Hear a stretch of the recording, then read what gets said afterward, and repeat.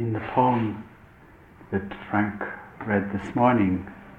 David White speaks about the responsibility of living the invisible in the visible world. And I'm quite sure that you, like me, in these blessed days that we are spending together, have tasted the invisible world, the experience of the absolute more than the relative, of what Christ called the peace that passeth all understanding, that is the birthright of all of us. And it's all well and good to have these experiences here on a beautiful mountainside,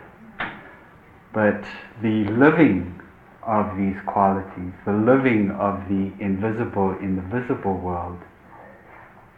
seems like the big challenge for human beings. How do we take this out into the world and manifest it in ways that are appropriate, that are connecting and not divisive, that are not inflated but lived with humility and yet with courage and at times with ferocity even? One of the ways in which living the absolute in the relative world feels really touching for me this weekend is the really deep sense of family that I'm experiencing again and again here. It feels as though we've done this before and many, many times. It feels like as we're sitting around yesterday with the photographs and being with them one by one, it felt like this was not the first time. That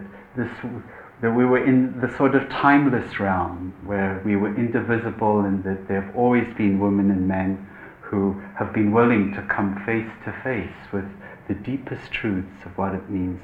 to be born human in this beautiful and in this suffering world. And living this experience of timelessness in the realm of time, in the visible world, feels really important. One of the real personal joys of this time is sharing this experience with Frank. We met a couple of years ago for the first time, and we spent a day or two together a year ago, and now here we are together, and it feels as though I've done nothing else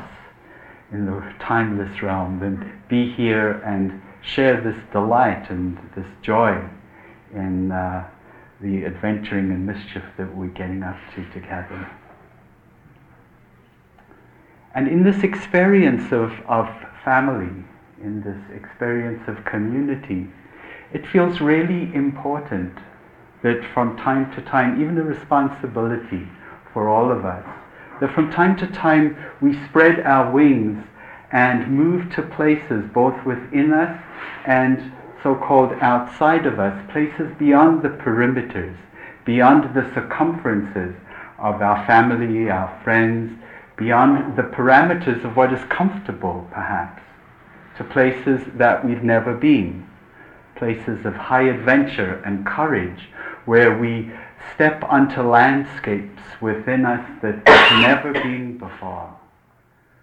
with the don't know mind that we spoke of yesterday, the fifth of the precepts. Being willing to not know, because any notion about what is not known limits the opening and the experience of what is known.